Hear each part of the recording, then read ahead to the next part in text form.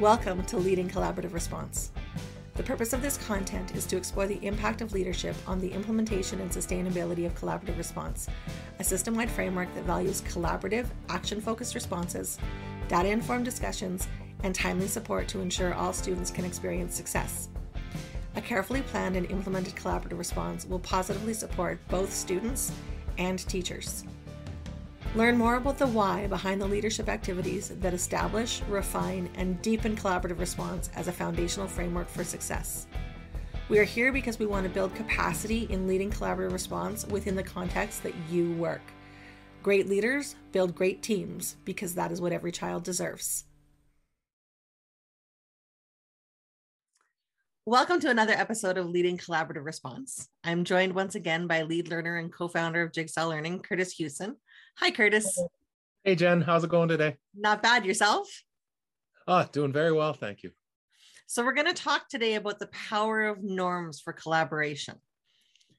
So I figured let's start with the very basic question. What are norms? Yeah. So I don't think norms are a new concept. This has been around for a long time whenever we've talked about collaborating. I drew a lot of my early learning was when engaging around professional learning communities, and had heard Richard Dufour and his associates talk about the importance of norms when collaborating. Norms are essentially the articulation of expectations that we'll hold each other to when we come together to collaborate. Whether we call them collective commitments, collaborative protocols, I've seen a school call them their rules of engagement. Whatever the terminology we want to use, it's essentially being able to move from assumptions of adult behavior when coming and working together to clearly articulating what they are.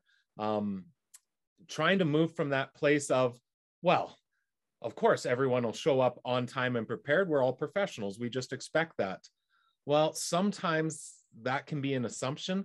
And until we publicly state and agree that we all agree arriving on time and prepared is something that is essential when we're collaborating, let's make it one of our clear expectations. It just brings those to the forefront and sets out for us as the adults when coming together to work in teams, what we expect of one another and of ourselves when we're engaged in that. So what is it about those clearly defined expectations, those norms, that make them so powerful as part of collaboration?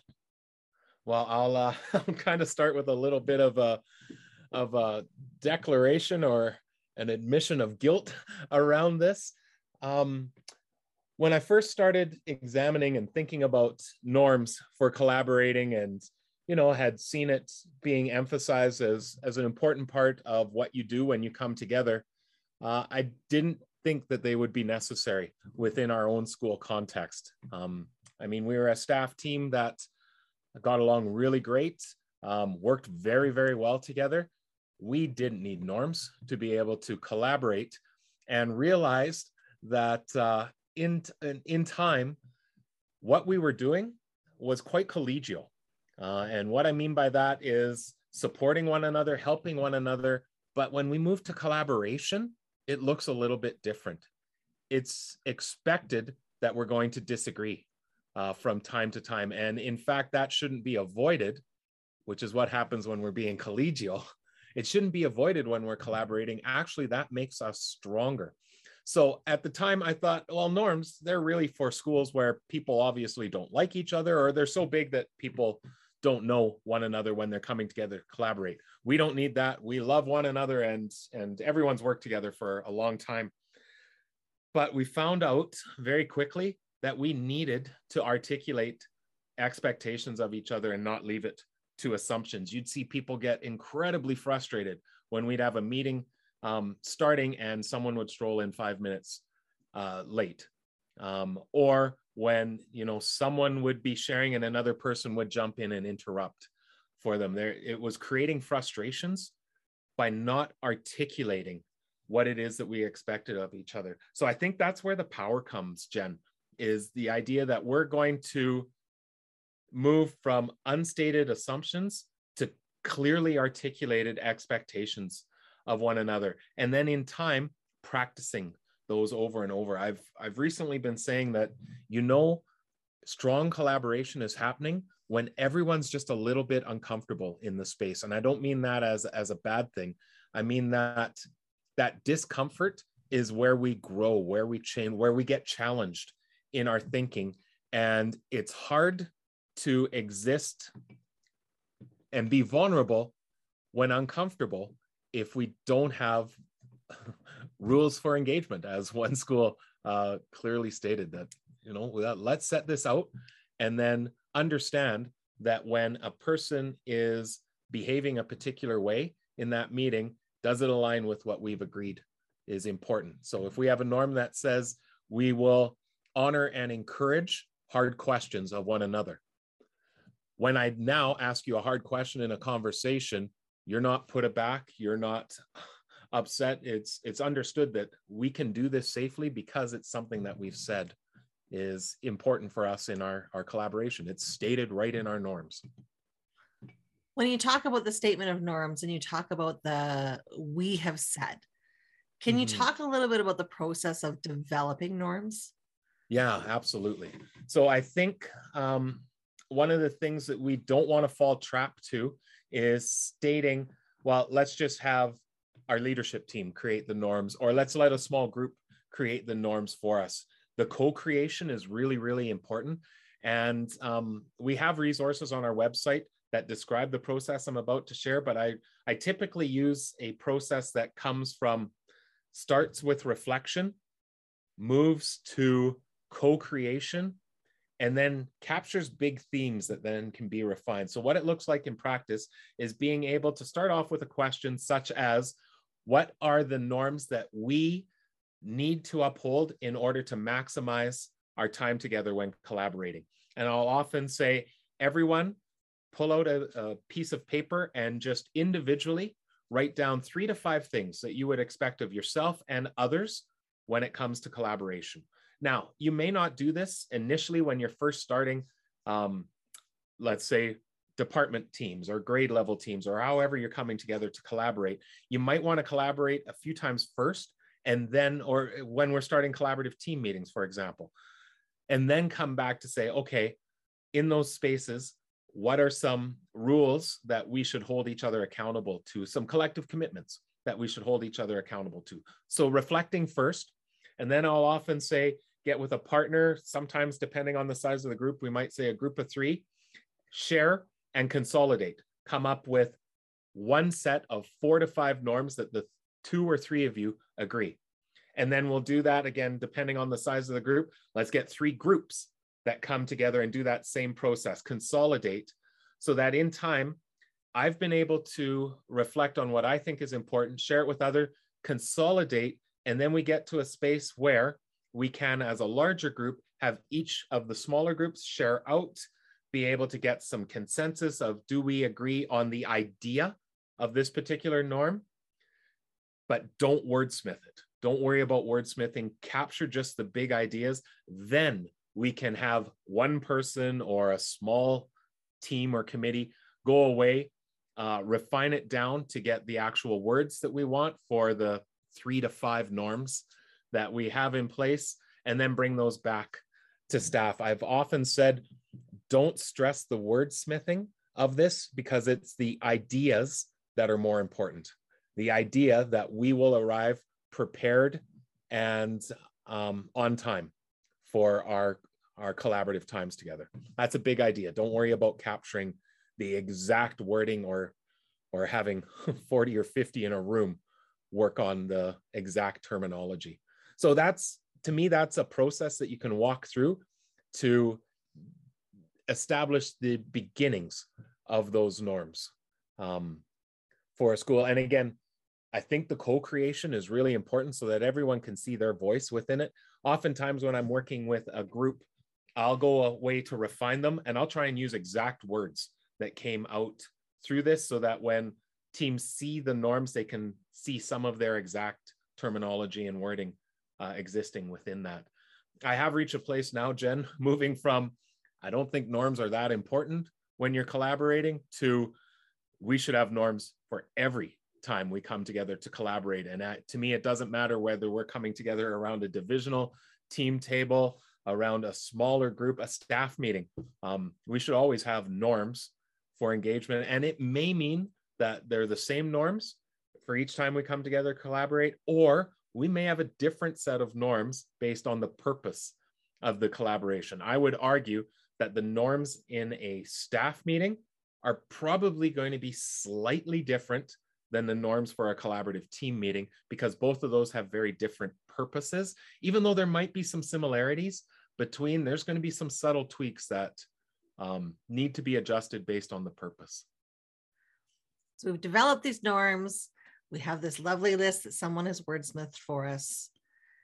How do school leaders go about bringing these to life in their school? So I think that's one of the key considerations. Is defining your norms is a first step and it's necessary. However, if they are not continually brought forth and practiced, they're worth no more than the initial conversation that generated them. So there's a couple of thoughts that we want to put into place when we think about bringing those norms to life. The first one is, are they displayed for us? And I've seen this done in a number of different ways within schools, whether it's on our meeting agenda right at the top, the norms exist. In fact, that's what we do for our own Jigsaw Learning team, is putting our norms right at the top of the agenda. Within a school, I've seen it that there's a poster in our meeting space that shows what our norms are. I've seen schools that have table displays where when they meet, out come the norms on the table displays. I've seen others that have tent cards. I'm reminded of Crestwood, where on one side of their card, it showed what's the purpose. They were looking at specifically their collaborative team meetings. On one side, it's what's the purpose of the collaborative team meeting and the norms that we uphold. On the other side, there was a question that said, so what are we going to do? Just to keep reminding people that we're being action focused when we come together in this space to collaborate. So having those out and visually accessible is important. And then starting with a review. And I'm not saying every time you meet, we have to go through each one line by line, not necessarily, but we do want to come back from time to time and just remind of those norms. But then I've found that being able to practice them becomes important. So to be able to say, today, let's focus on our third norm of we will be solutions focused. And today, to practice that, we're going to keep a tally of every time somebody says, what if? That's going to be an indicator of us being solutions focused. When you hear what if or I wonder, make a tally and let's keep track of how well we did today. And, next time we meet, let's do it again and see if we've seen any improvement. Just picking one to focus. I've seen schools where in a collaborative team meeting, they make a role of the norm analyst. And it's that person's job at the end to comment on how they felt we did. I saw another school, it's Crescent Heights in Medicine Hat, where they had a role of Norm. And it was Norm's job. And when they first introduced it, of course, Norm from Cheers, they did a little montage to kick it off. But it was Norm's job when somebody veered off one of the norms in the meeting, the person would press a Staples, that was easy, button.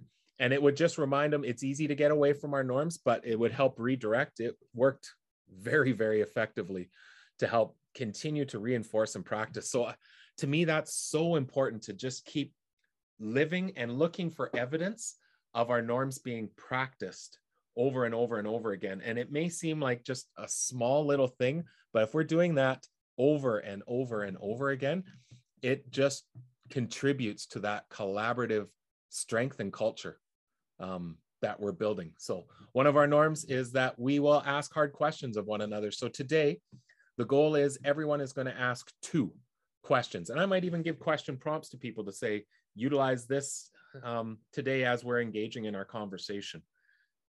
It's as educators, we sometimes think, well, collaboration should just be natural, but it's not in a school setting when we're doing it really well. In fact, oftentimes we avoid hard conversations because of residual impact, but we want to create safe spaces where we can ask hard questions of each other, and it's not that we're questioning each other's professional practice. It's that we're helping to push and challenge each other through that. That's when real collaboration starts to occur, and it's hard to do if you don't have ground rules. We also see schools then, when they get from that initial, we've developed our norms, in time, we want to be able to unpack those a little bit further. I've seen one of our associates often, when they create the norms, they will often create a stem at the start and then create a so that, and then make a following statement, which almost states that we will do this so that, and it provides the why. Why is that norm important? And that's another thing I've done with other schools is, for each one of our norms, let's go and unpack it to say, why is this norm important? What will we see when it's being lived out? Possibly what would we not see if it's being lived out? And then even more importantly, how will we respond when someone breaks a particular norm? Because it's going to happen. We're human beings, and just because we've set out expectations doesn't mean we're always going to follow them. But knowing ahead of time of how we'll respond is really important. So let's take a simple norm such as we'll arrive on time and prepared when collaborating. Okay, the why is everyone's time is valuable and we respect each other's time when we arrive on time and prepared. The what will it look like? It will have reviewed our agenda prior to the meeting. We'll have brought any materials that are requested of us. What will it not look like? We won't have cell phones that are out there if we're being engaged and prepared. We will not come in late. And then how will we respond? It doesn't need to be punitive. It doesn't need to be disciplinary. I worked with one group of principals where they said, if someone breaks that particular norm, we will pause and make sure the person's okay. And then the person has to give one thing they'll do next time to arrive prepared and on time. It was highly effective. I've seen other schools that say, if anyone breaks this norm, it's their job to bring snacks to the next time that we meet. Again, it's just really living and making sure that when we come together as a team, we have clearly laid out what we expect of each other and we live it. On the topic of norms, I keep thinking you're a numbers man, Curtis. You always have, how many or an approximation. What do you think is the most powerful for the number of norms that a group collaborating has? Well, I think if you had to put a bit of a sweet spot to it, it's probably somewhere between 3 to 6. I've seen different schools create acronyms for their norms. I am reminded of Forceburg School where they use the force, and each letter of the word force represents a key idea that they've agreed that they'll utilize. There's an example of 5 norms that are in place. I think 3 to 6 is probably what we're trying to aim for when we're creating norms. Once we get beyond 6, you're probably getting too long of a list to be able to accurately attend to all of it when you're coming together to collaborate. So how do you address all those extra things that people want in the norms? Yeah, so I think sometimes it's a conversation around, is it a norm for behavior or is it just a procedural element in relation to our collaboration? So for instance, a norm that says we will create an agenda with clear timelines. That might actually pull out that it's not actually a norm. That might be just one of our procedural expectations. The norms in time start to define the adult behavior. And again, like anything, we're looking for what are the key things that we want to look, not dictating every aspect of that adult behavior. So I'll often say when we're doing this with larger groups, come up with 5 norms and then star the one that you feel is most important, and we'll make sure that that's represented when we make the consolidated list together. And typically the same norms come out over and over again. Things like we will be solution focused, we will honor all voices, we will challenge one another in respectful and professional ways. And then that's where the unpacking becomes so important, because what I think is in a respectful way might be different than what you think it is. And we need to clearly articulate what we mean by that.